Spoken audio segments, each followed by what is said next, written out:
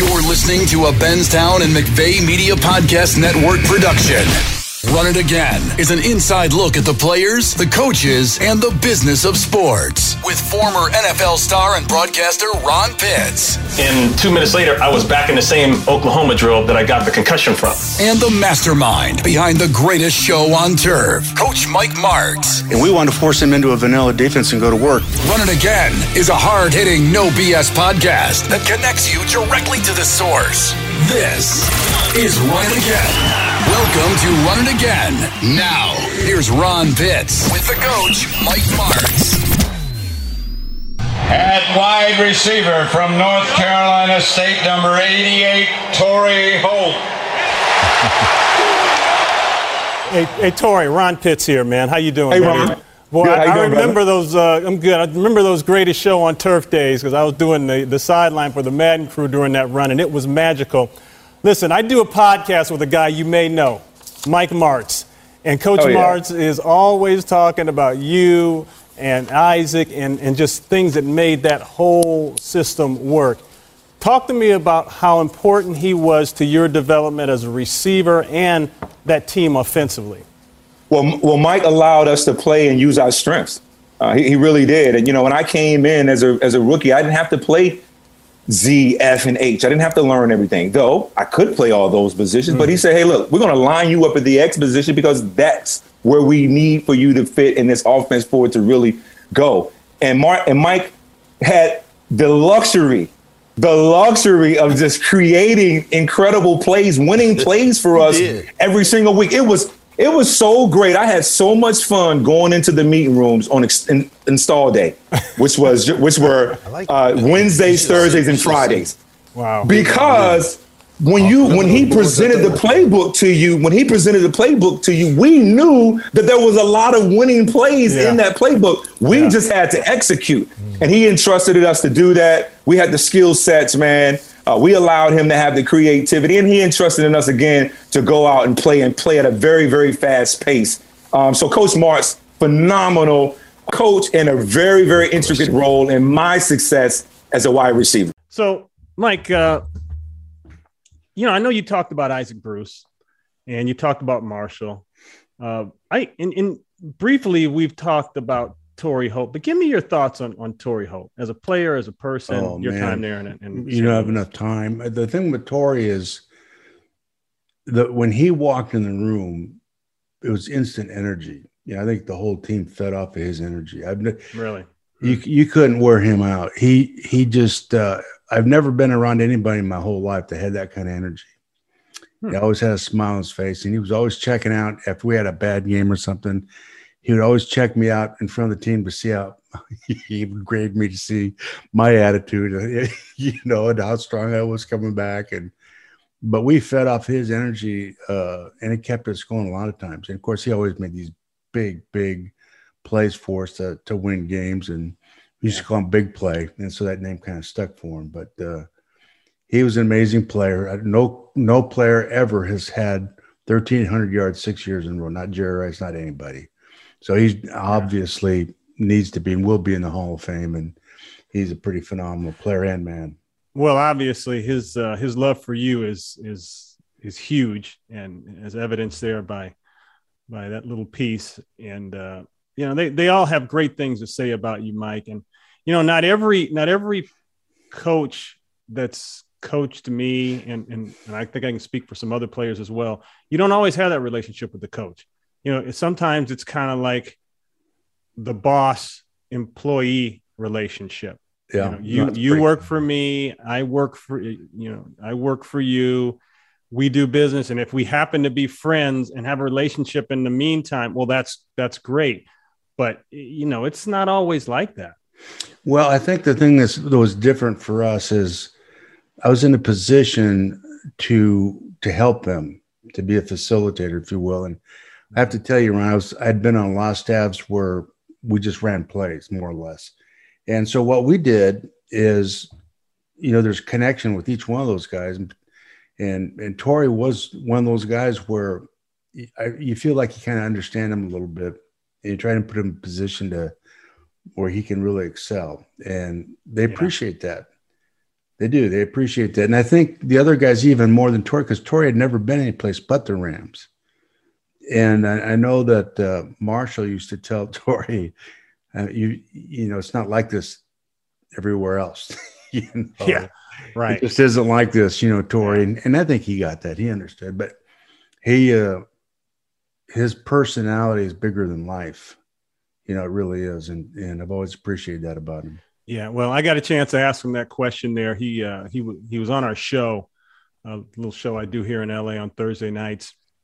And of course, he was in town this past weekend for the Rams Tennessee Titan game because they were honoring Isaac Bruce. You know, Isaac Bruce was getting his Hall of Fame moment there at the stadium. And a lot of the guys came back, and I know Jackie Slater was there, and they brought in Torrey, and they brought in so many guys. And I gotta tell you a quick story here. Another Mike March story. Jackie broke into it. I don't know how we got to you. We were talking about Torrey, but somehow Jackie started talking about your installs. Now, how many years was Jackie on the team when you were around?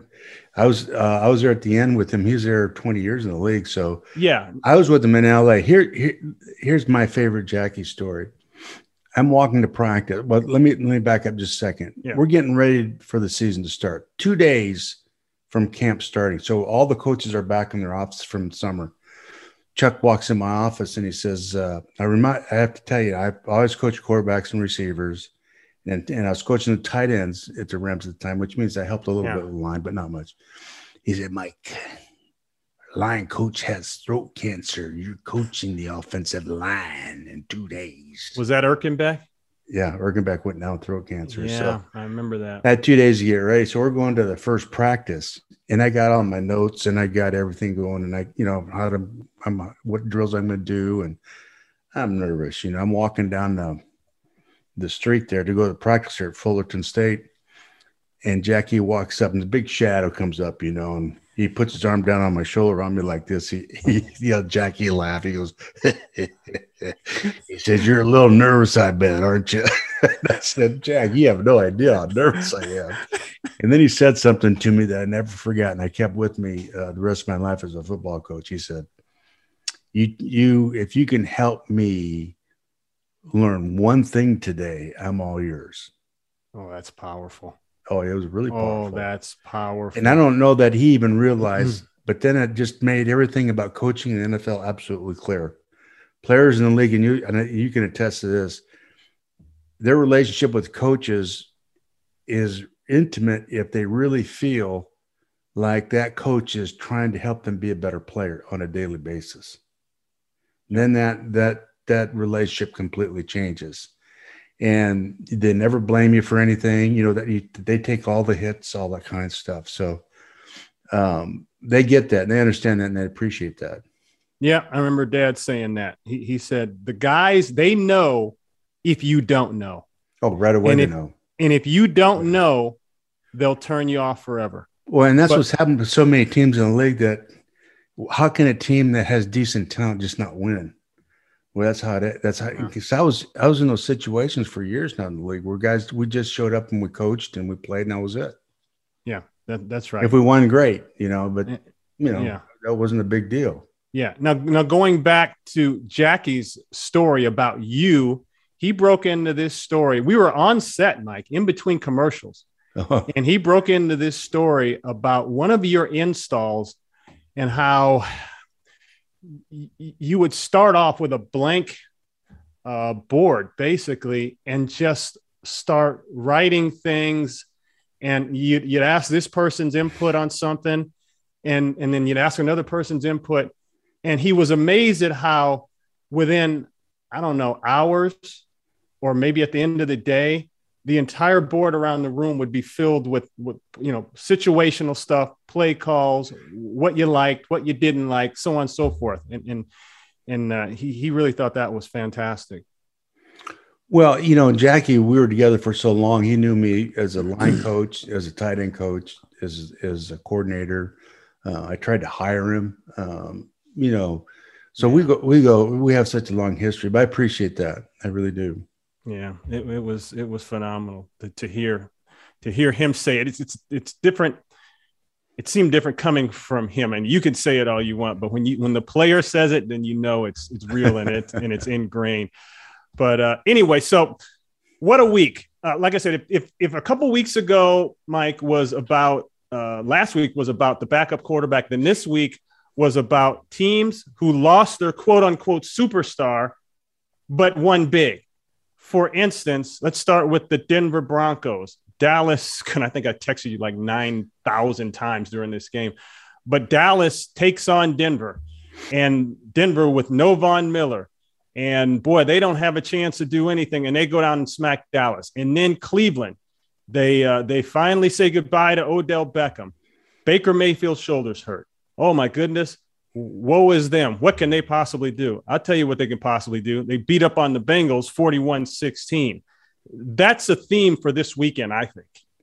Yeah, and of course the Rams, that whole thing out there with, like you say, Tennessee. But yeah, the thing with Dallas, right. So I do think that Denver had a great plan for him to begin with. They really did a nice job with it.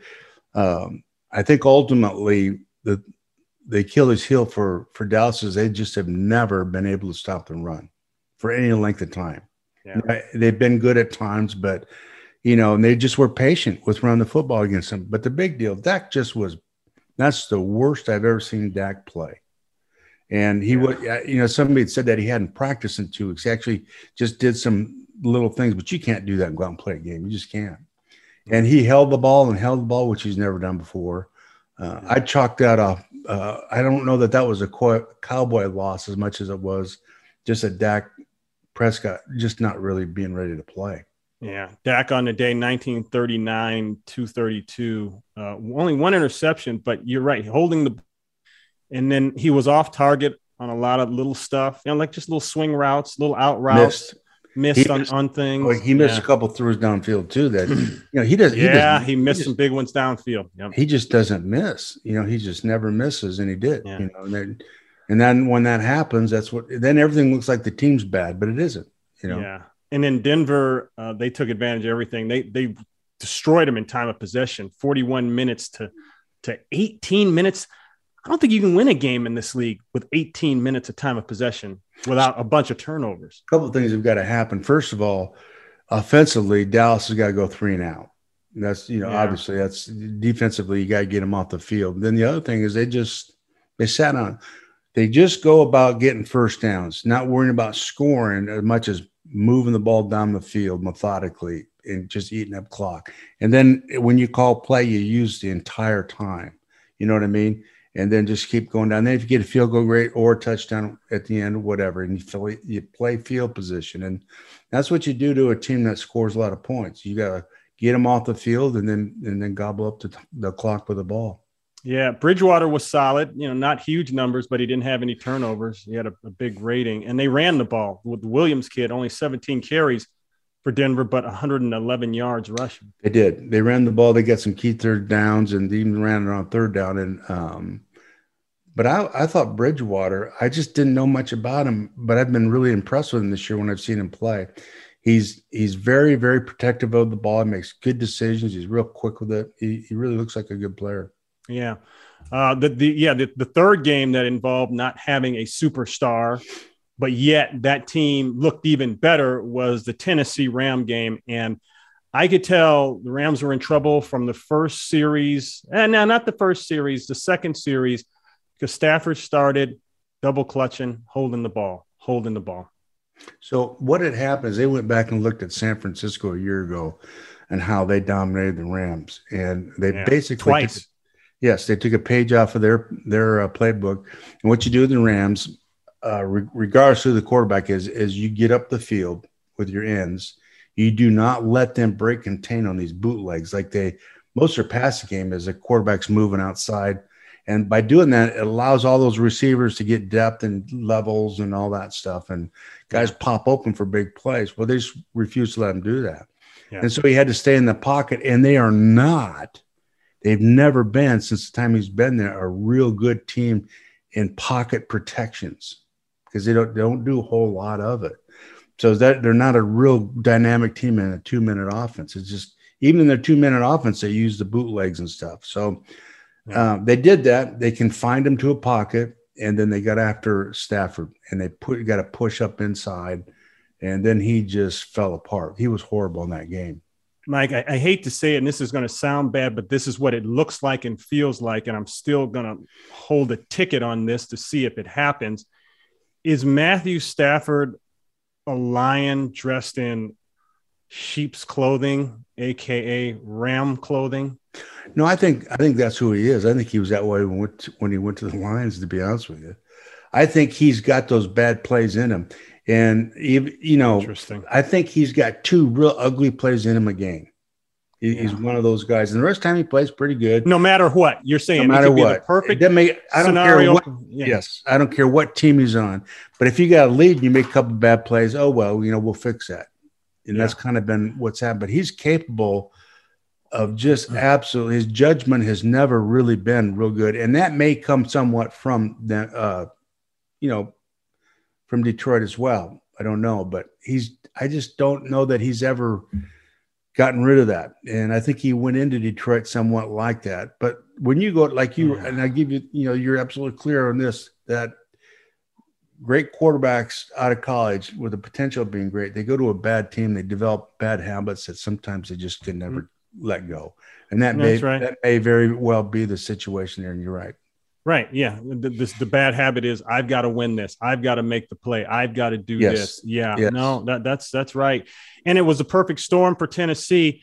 2 interceptions, 1 pick six real early there. And they got on top. So the Rams were behind on the pitch count, which we said last year, Mike, they're not a team that plays well from behind. I'm not saying a lot of people do, but they're built to play 10 points up. Yeah. So historically with them, at least in the last few years, if they get behind at halftime, that's never been an issue. They come back usually second half.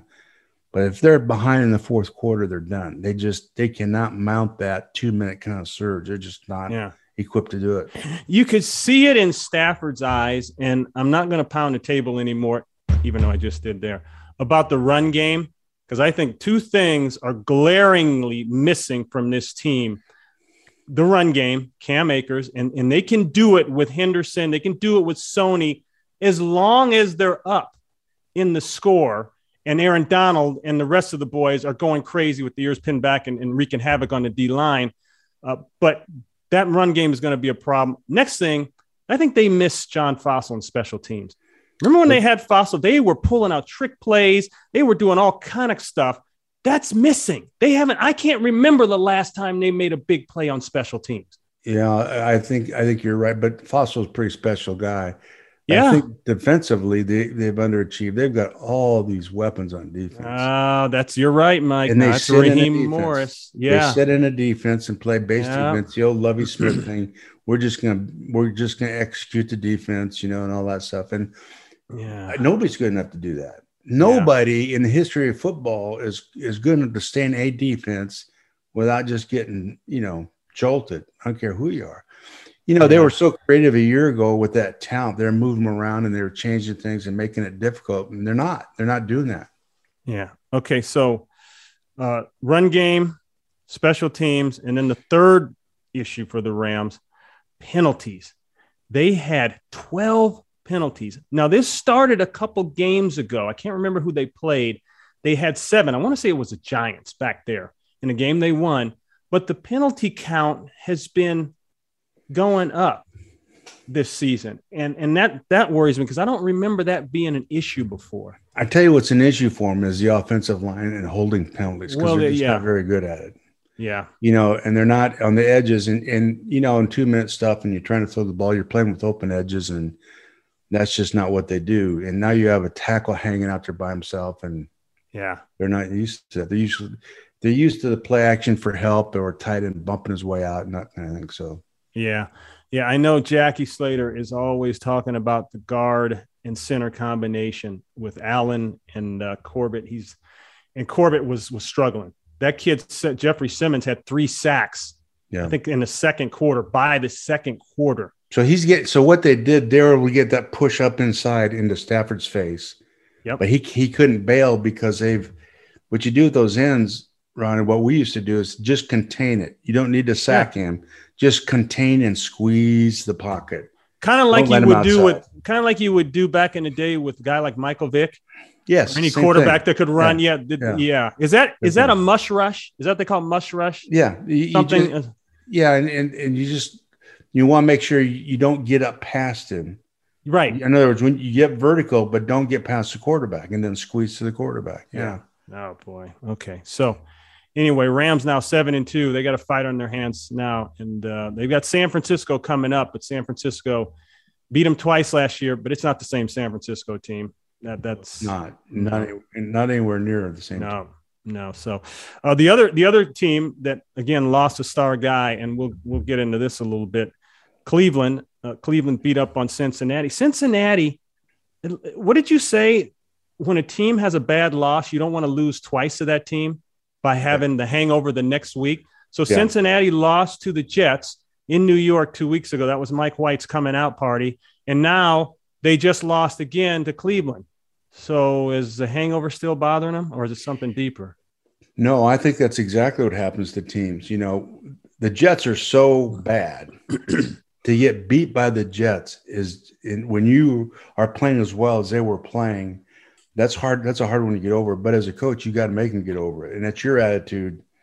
You can go in and beat a team down about that loss, but you can't. When we suffered a really bad loss, and we had a few, a lot of times they just wouldn't look at the tape. They just throw it away. So that's not us. Don't pay attention to that game. It's over with. Let's move on. We got to move forward. Mm-hmm. If it was just something that wasn't like us, there, we get whatever it was, but you got to get past it. You can't let them think about that, because the papers are not going.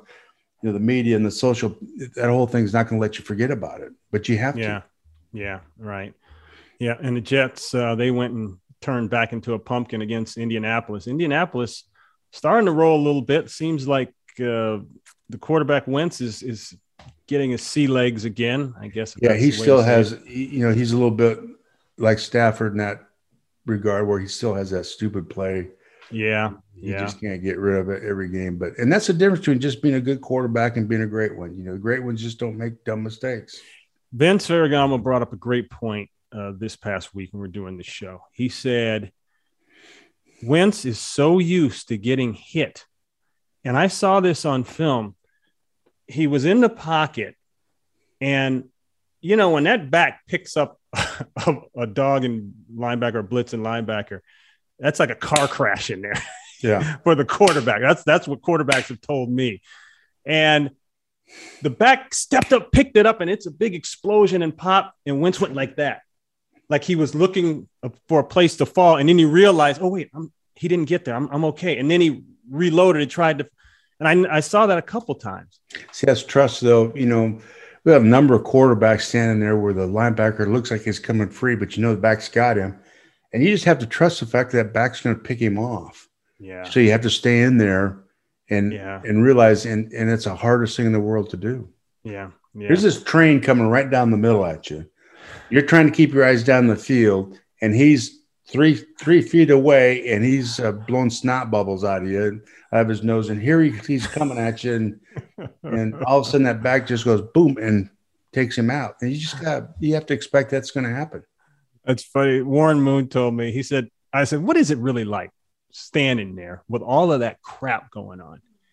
He said, man, it's like being in an intersection with 4 car crashes happening simultaneously. That's a great analogy. You're right in the middle of the intersection. In the middle of the intersection, you always see glass and debris right there. But yeah. So when I was at the Rams, Ron, we had a young receiver come to our team that was trying to make our team. And he wasn't running routes fast at full speed all the time.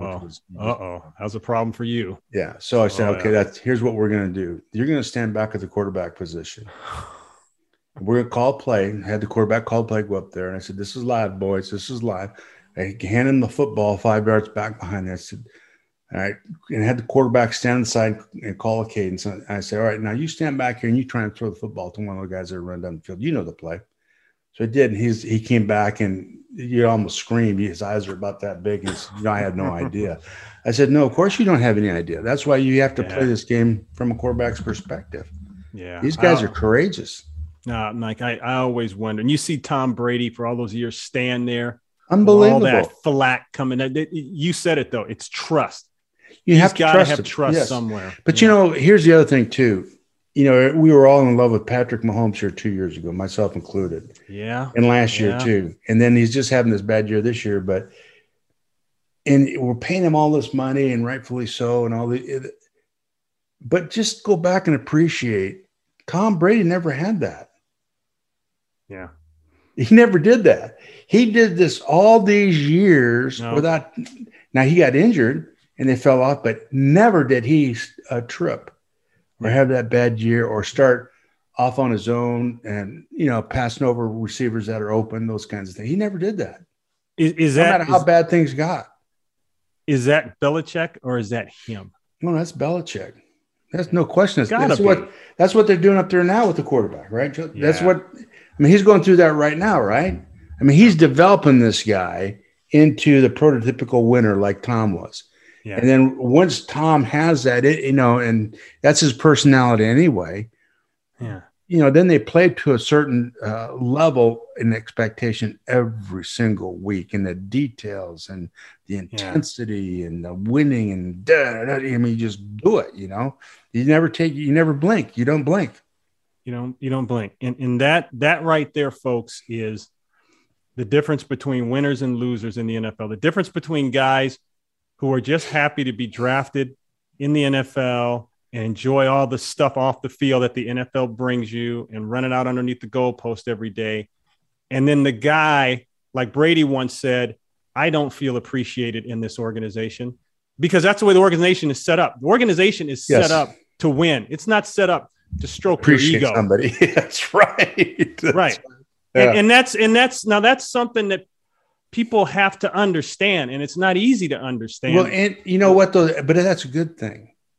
It's a great thing. Yeah. Because like Patrick Mahomes, when you're constantly stroking this guy and telling him he's the greatest thing ever to play the game, and he takes his eye off the prize too. He becomes a different player. He starts going off on his own a little bit. But in the structured, intense environment that Brady went through all those years, that doesn't happen. No. And well, let me switch gears here because I want to keep us moving.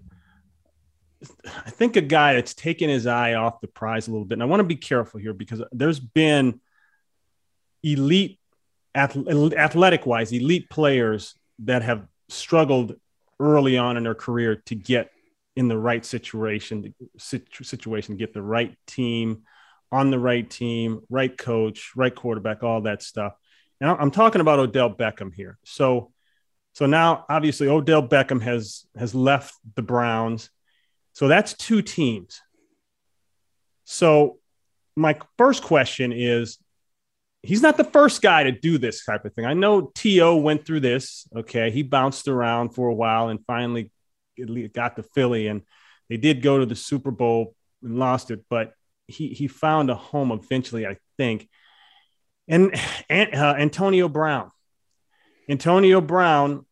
went through this, wasn't happy. Pittsburgh, for whatever reason, went to the Raiders, had a big blow up there with the general manager and the head coach. Then he ends up in Tampa Bay, and he finds the promised land. He goes to the Super Bowl and wins it. Where is Odell at right now mentally, Mike? And is he done? He just, I don't know where he is mentally. He has to go through an attitude readjustment. Serious attitude readjustment. This whole thing isn't about him. It's a team game, and you do your part. And sometimes you're really involved, sometimes you're not involved as much as you'd like. But that kind of unselfishness is something that has to be learned or ingrained in somebody. And without it, it's not worth it. It's not worth picking him up. It just isn't. Well, he's ready. I'd rather play with somebody with much less talent that will play hard and compete and do all those things and do it the way you want him to do it than have to deal with that. He's radioactive right now. So, well, he is. I feel bad for him because he still has a lot of gas in the tank, and he's a really good, really talented. But if he could ever have, I guess, for lack of a better term, come to Jesus and understand, what his role really is on a team, and I think people would appreciate him. I think somebody out there will pick him up, or I think he'll end up playing for somebody. But, the thing that when you go to if you went to a really good team that's established, like let's just say New England picked him up, that stuff doesn't fly up there. I was going to say that his problem would get solved real fast, real quick. Yeah. And, and Bill wouldn't have to say anything. If this kid came to the Rams when I was there, that stuff would have gotten straightened out in the locker room. Yeah. Yeah. And they, the guys have gone through it. Like I said, T.O. went through it. Randy Moss went through it for a little bit. Chad Johnson went through it and never came out of the other end. So it can be a career. So who are they in? How many of those guys have won Super Bowls? Exactly. No, exactly. And then just talk about their number of catches, how many yards they had. Well, that's it. That's the thing, Mike. What I'm noticing is that the guys that win are different than the guys who post big numbers and it's about them. And it's funny. I used to talk to my boys about this, back when Odell first came in the league, and they would run up to me and show me the social media picture, the Instagram picture of the great one-handed catch in training camp. And it's funny because the culture they're in, the generation they're in, they think that's amazing. They think that's great. That's everything. That's as good as winning the Super Bowl. When you can post amazing pictures, you won the Super Bowl. Yeah. Right. And I kept telling them, so guys, none of that stuff matters. Oh, well, it does. Look how many followers he has. Followers? This man, he can't even stay on a team right now. Sure, he's got the athletic ability. There's been tons of guys that come through the NFL with all that ability and all that promise and all that potential. What do they call it? Potential. Yeah. That's the worst word in the NFL, potential. Because if you can't build on that, it's zero. At the core of any champion in a team sport, at the very core is unselfishness. Got it. And we had a term we used to use: give of yourself completely, ask nothing in return, and excellence will be yours. And excellence is what we pursued. It's just that simple. Just that simple. I don't know where he's going to end up, Mike. And again, if you had a problem in New York, you had a problem in Cleveland, and in Cleveland you had a Heisman Trophy winner at quarterback. At what point is it you? At what point do you got to look at yourself and figure it out? But I hope he does. He's fun to watch and all that, but there's a difference between guys that are fun to watch and guys that win Super Bowls. What he doesn't realize is there's a lot of great receivers in the league today. Yeah. He's just one of a lot of them right now. And in terms of talent, but those guys are team players and they're winning, and a lot of them are going to have rings eventually. So there's a big difference. I just guys like him with great talent, but don't get it. They come and go all the time, Ron. Come and go all the time. How many guys have you seen in camps, Mike, that were like that? Oh my gosh. We've over the years, we've got hundreds of guys I know could have made it. Hundreds, literally hundreds. Talented guys. Either they just didn't believe they were good enough or they had his attitude. Just it's a million, but very seldom is it based on talent. The guy just wasn't good enough. That's right. That's what people don't realize. Making it in the NFL isn't as much about talent as you want to think it is. They're all talent. Everybody's got talent. It's how well you compete, your mental toughness, all those things. Yeah. Yeah. I remember we had a running back in Buffalo. This guy actually looked like a little Walter Payton. I mean, he was performing like one too. No one could catch him. No one could tackle him. It was amazing. But the guy had one problem. He couldn't shut up. The guy talked nonstop from the time he got on the field, off the field, in the huddle, in meetings, in the training room, on the bus to the game, on the bus back. He never shut up. And I remember my dad saying to me, he won't shut up. And then he says something stupid every now. We can't keep him. Yeah. He distracts my whole meeting. He won't shut up.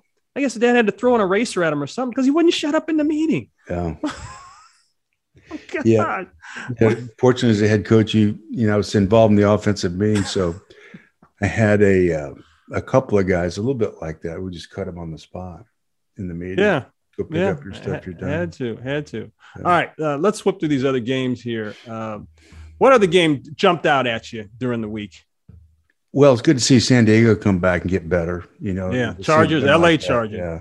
Yeah. San Diego. I'm going to call them San Diego. I know. No that's apologies right. for it. That's no the new thing. I heard someone else say that too. Someone on one of the shows said, "No, I know who they are. I know where they're at, but I'm still calling them San Diego." Okay. By the way, are they for sale? I don't know. I really don't know. I know the league. I know most of the owners are just kind of visiting with some of them that they wish that they'd never left San Diego and they'd like to have them come back to San Diego. Yeah. And then the thing with St. Louis is, as reparations, you never know. St. Louis may get a team, a new team, and then in the process they'd have to get another one. So maybe San Diego gets one. Whoa, say that again now. And I know what you're talking about. You're talking about the current lawsuit that's going up against. Oh, it's a lot of money now. And they'll win St. Louis and Stan Kroenke. St. Louis is going to win that lawsuit. They're going to win it. And it's a lot of money. And I think maybe in that deal, maybe they negotiate a deal where they can get another franchise there. And the league would like to expand anyway, but. Oh boy, that's interesting. So, but now they would have to do a unilateral expansion, meaning if you're at 32 now, you got to go to 34. So, or 32 or 32. Yeah. But I mean, they're at 32. So if they expand 34. Yeah. Excuse me. 34. Yeah. It'd have to go to 34. You can't be 33. You can't do 33. It'd screw up the schedule. And for our listeners that don't know what that is the Rams, Stan Kroenke owner. That's a suit involving the team allegedly violating their own relocation laws and rules, the league's relocation laws and rules. So, well, they had, I guess they'd had some agreements with St. Louis that they broke, and it's very clear, and they're not going to get out of that. So the city of St. Louis will win this, and I think it's for quite a bit of money. Yeah. And then, of course, at the owners' meeting a couple of weeks ago, there was a big brouhaha where they asked Stan Kroenke, Rams owner, to leave the room while the other owners supposedly complained about taking on that financial burden to support this suit. So there's a lot going on.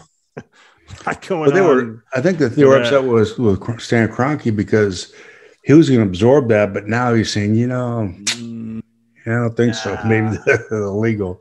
Maybe you guys can share this hit with me, and they don't want anything to do with that. So, well, Mike, that's news for me. I didn't realize that there was even a chance that the St. Louis city could get another team back. That's interesting. Well, I shouldn't have laid out there, but I've read a number of things that have come up as a potential to lighten the cost of the litigation and all that stuff, that maybe they get a franchise and lower, what they're asking for and damages and all that sort of thing. Yeah. All right. The Monday night game, Pittsburgh and Chicago. I think both teams are struggling with a lot of different things. Pittsburgh just had the energy of being at home and all of that, but that game, I felt like that game was going to end up kind of like it did because Pittsburgh couldn't break away score-wise. That's the best offensively that Chicago's played this year. I believe and that. And he looked like a number one draft pick in that game. In the past, he didn't. When you give a quarterback the play, you ask any quarterback, when you give them the play, the first thing that they do is there's a slight pause and they visualize the play, then they call it. Every quarterback does that. As a rookie, you get the play and you can't visualize it. That's why you get stuck and you start bailing and running. And that's where he was. Now he can visualize the play as he call it. And now he's staying in the pocket and making these throws where he wasn't doing that before. He's come along. He's gotten better every week that he's played.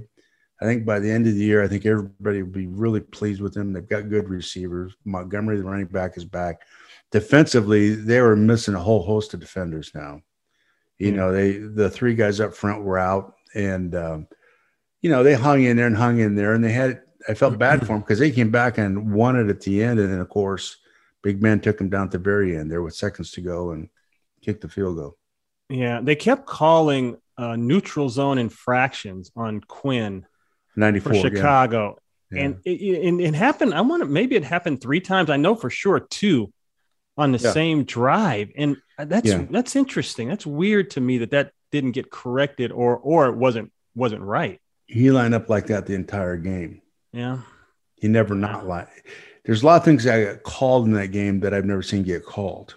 Well, the Cassius Marsh taunting toward the end of the game. Well, and people that don't know, he was with Pittsburgh and they cut him and he ended up at the Bears. Yeah, that's right. He was looking at the sideline saying, hey, see what you passed up kind of. Guys do it all the time. Look at Jalen Ramsey. Jalen Ramsey does all kind of stuff. All the time. And but he didn't say anything. And so he walked back, and then the official, and you look at it on tape, he actually bumped him and bumps him. The official bumped him. That was Tony Corrente.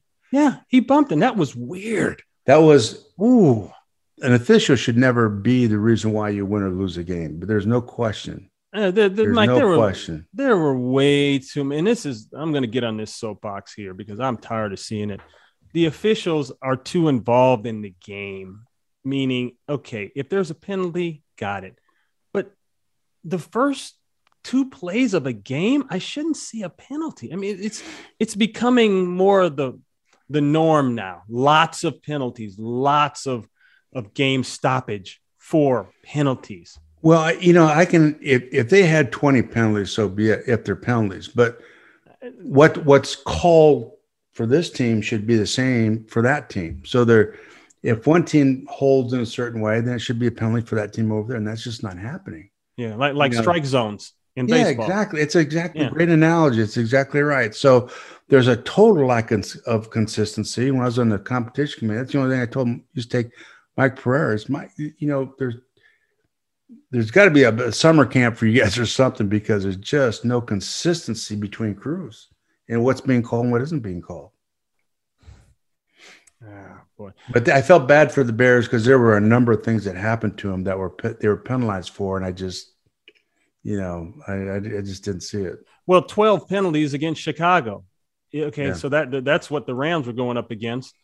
Yeah, 12 penalties. You can't survive that. And Pittsburgh had Pittsburgh had 5. Yeah, that's a gross difference between. Yeah.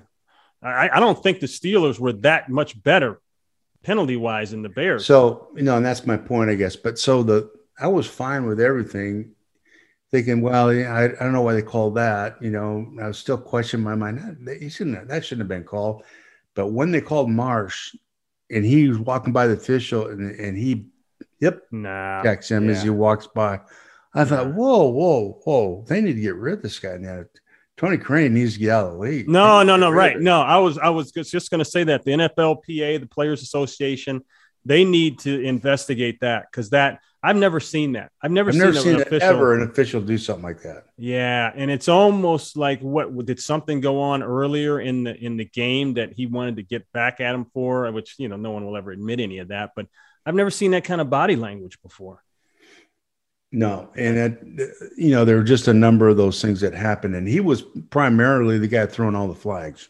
Yeah, and that was big because now, that was 15 yards, and I think they were about to punt the ball. They're punting the ball. They stopped. So they got the ball. They stopped. The ball, and then they got a field goal off of that, and that was essentially the game. Difference in the game. And Marsh came through, and it was a big sack, and now it was a 4th down. They got him off the field, so now it gives them an automatic 1st down. That's my point when an official should never, ever be the deciding factor in the game, and he was. Yeah, you're right. And poor Cassius Marsh, he comes to the sideline, and I don't blame – I don't know. Coaches are going to react. People are going to react until they really know what is happening. But one of his coaches just ripped him before he even got to the sideline, and I knew what was happening because he thought that Marsh did something overtly stupid. He never saw it. So same coach came over at the end and apologized. To him. I saw that. Yeah. I saw that. Because he didn't know what happened. Then he looked up at the board and he saw he didn't do anything. Oh. And the whole sideline was irate with Corrente for that. And I'll be curious this week to see what happens Maybe he didn't like the tattoos on his arms and stuff. I don't know. You say, man, oh man. Well, my boy's got some tattoos that he's oddly enough, well, he does. Now, oddly enough, he's a UCLA kid, and that explains a lot. Thank you.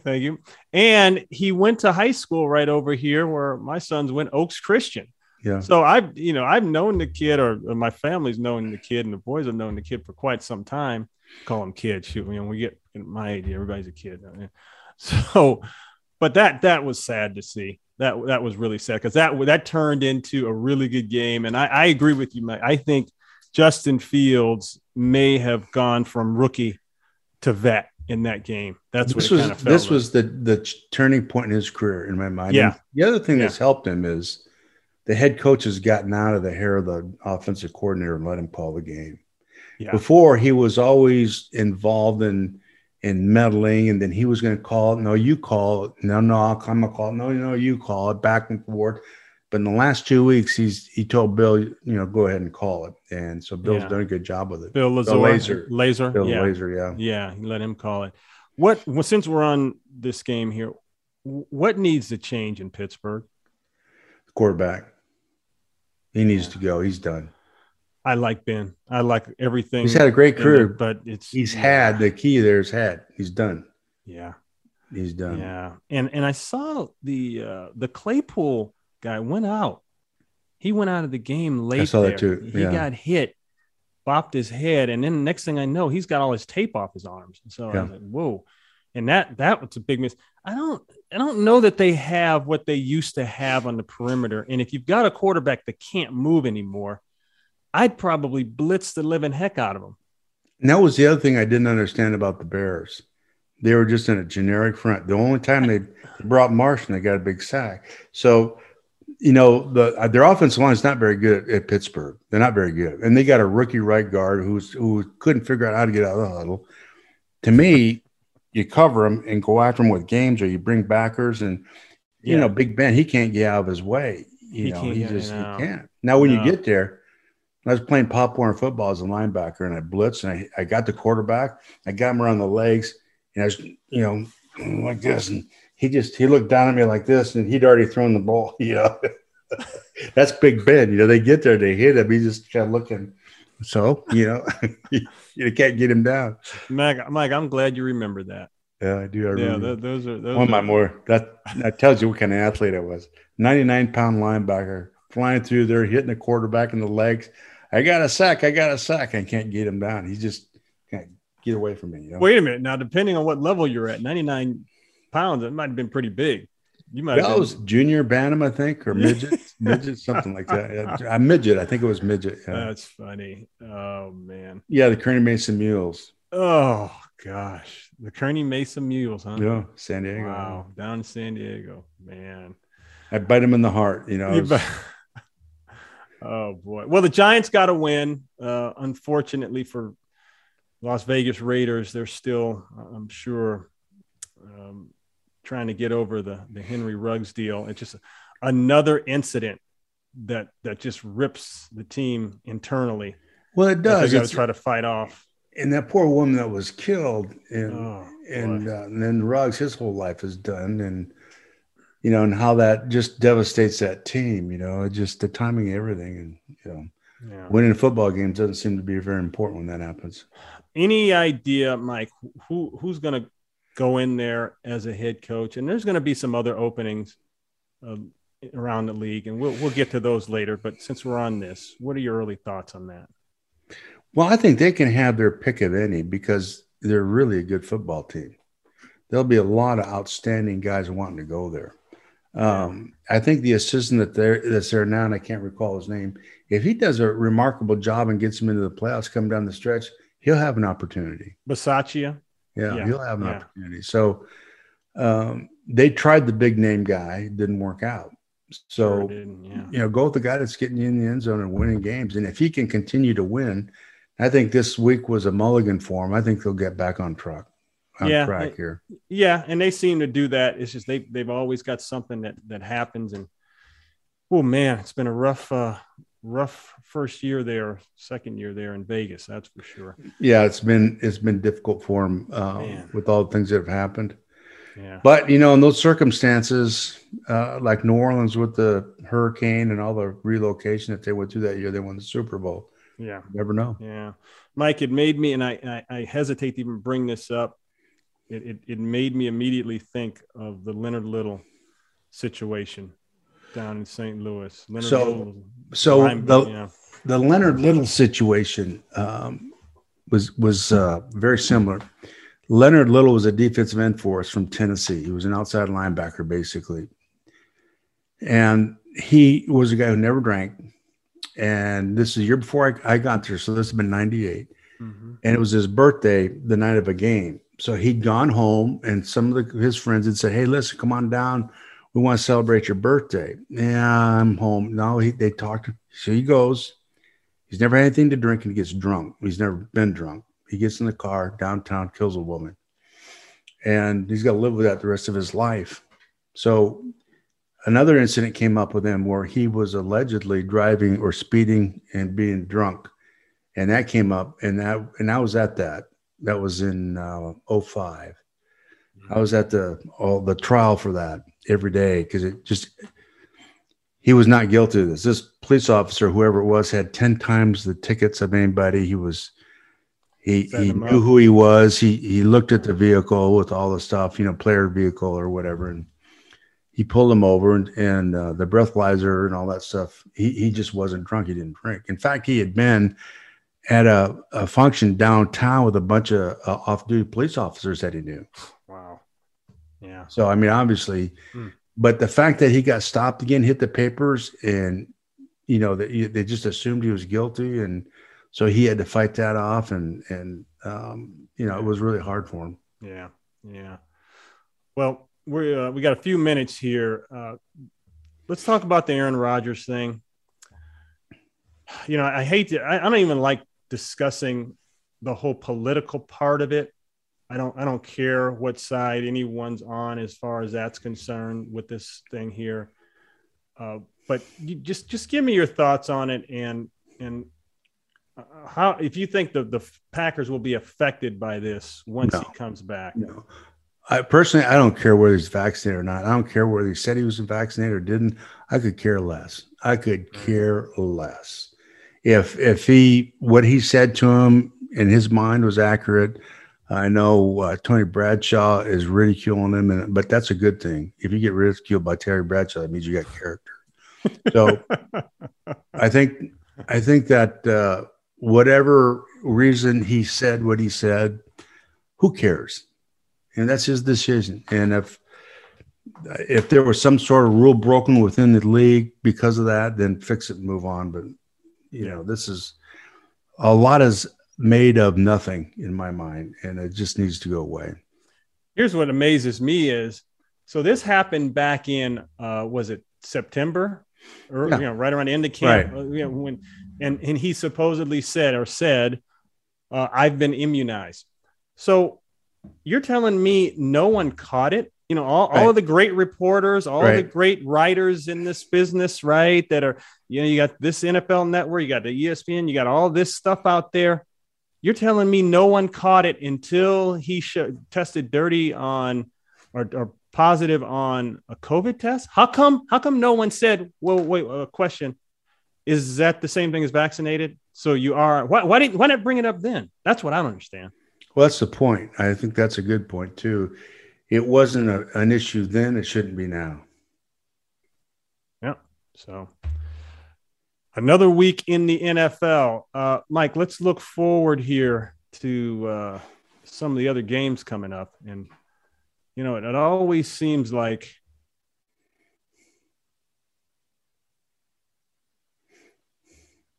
start with the Rams because they're going to take on San Francisco on a Monday nighter next week. San Francisco beat them twice last year, but as you already alluded to, they're not even close to the same team as they were last couple of years. No, it'll be hard. This is going to be a real hard game for San Francisco. The what they used to beat them. Obviously, they're going to go to school on it. They're not dumb. The Rams have changed. Yeah. But I don't know if they have to do a whole lot to beat San Francisco because unless they just shoot themselves in the foot like they did here last week. Yeah, and that game will be up in San Francisco. Looking at some of the other games, I don't think it's a big game, but the Cowboys are going to want to have to come off the schneid now. They're going to take on 4-4 Atlanta Falcons, and it'll be in Dallas. So there's a chance for Dak to redeem himself a little bit, for the whole team to redeem themselves. Yeah, I think Dak is the issue there. I really do. If he plays really well, then it's not going to be an issue. But I guess Zeke is okay physically. I know he went out in that game. Hopefully he's back. Hey, Buffalo's going to take on the Jets. Buffalo dropped one to Jacksonville. What happened in that game? I think that Buffalo's – they're really good teams right now, Ronnie. You'll know this as a player too. By midseason on, the more physical teams pull away from the other teams. If you can't or are reluctant to run the football well, doesn't make it how much, but if the defensively you respect their ability to run the football, it changes your approach. Well, when you go back and look at Buffalo, they just don't run the football. It's just something that they do occasionally. They're not very good at it. They get some yards, but everything is predicated around Josh Allen. That's a dangerous thing to do. Yeah. You got to be able to run the ball in this league. What else here? Green Bay and Seattle. That will be in Green Bay, and Rodgers, all goes well, he should be back for that one. And you expect him to get back on track just like that, pretty much. Yeah, and the quarterback, he's back. Both quarterbacks will be back from being gone. So that's a tough place to play, as you know, up in Seattle. So, but they're such a good team, and it was evident when he left. Defensively, they're really good. He's going to get back in the saddle, and they'll be good. Yeah, that one will actually be in Green Bay. The Jordan Love kid, how do you think he played down there last week? Oh, I think he was awful. Yeah. He's awful. He looked like Fields did when he first played. So you have to consider that as well. The speed of the game, if you've practiced a lot and then you get in the NFL game, it's times 10. The speed of the game isn't anything close to practice. And when you, like you said, when you stand in the pocket back there and the bombs are going off all around you, it's way different than being the shotgun playing up Pacoima State, just different. Yeah. And that was a win that I'm sure they thought they could get the way Kansas City was playing, but it didn't happen. It's funny. I thought that the receivers, and I thought I saw Devontae Adams a couple of times, looked like he quit on the route and quit on the play, maybe because Love was supposed to do something he wasn't expecting, or did something he didn't expect. The body language was horrible with the Packer receivers as that game went on. So Devontae had 2 balls go, streaks or go routes, and the corner was up on him. Well, when that happens, Rodgers will throw a missile at his back, and he'll throw it short, and he'll turn around, pick it, catch it, and that's it. Yeah. Well, he doesn't know how to back shoulder a ball, Jordan Love, and so that's what he's expecting. Yeah. He just end up throwing it out of bounds. So you get a receiver running a go route, and you throw the ball out of bounds, that receiver's going to have words for you and come back to the huddle. Yeah. And they were having words. When there was one point they caught on camera where Adams and Cobb were whispering to each other as they were walking off the field. I know what that is. None of that is ever good. They were like, man, look, we're not going to get killed here. I'm not going up for any balls inside, anything high. I'm not getting tore up for this, man. I think they probably going to send a limo around for Rodgers, make sure he gets to the stadium. Yeah, it's funny. No one talked about COVID when he went out to Arizona and pulled off that win with no help. Isn't that amazing? Yeah. Boy, it's all right. And last one, 5-4. This is going to be a good one, I think. 5-4 Browns, 5-4 Patriots in New England. That's a hard game for the Browns to win up there. Very hard, yeah. Right now, this reminds me of the 0-1 Patriots, where they'd start off like 5-4, and then they just won out the rest of the season. With a rookie quarterback. Yeah. We played them in the Super Bowl. So, it'll be hard. It'll be a tough place for the Browns because you're catching them right now. They're really a good team. Talking about New England. And I think the Browns are too, but I think it's going to be a slugfest up there. I really do. Yeah, no, they're coming slow, but they are coming and they're looking solid. So, all right, Mike, that's all we got time for, man. Thanks as always, buddy. Good talking football with you. All right, we'll see you next week. I'm Ron Pitts with the coach, Mike Martz, and we hope you enjoyed this episode. Like what you're hearing on Run It Again? Well, let us know by leaving us a review on Apple.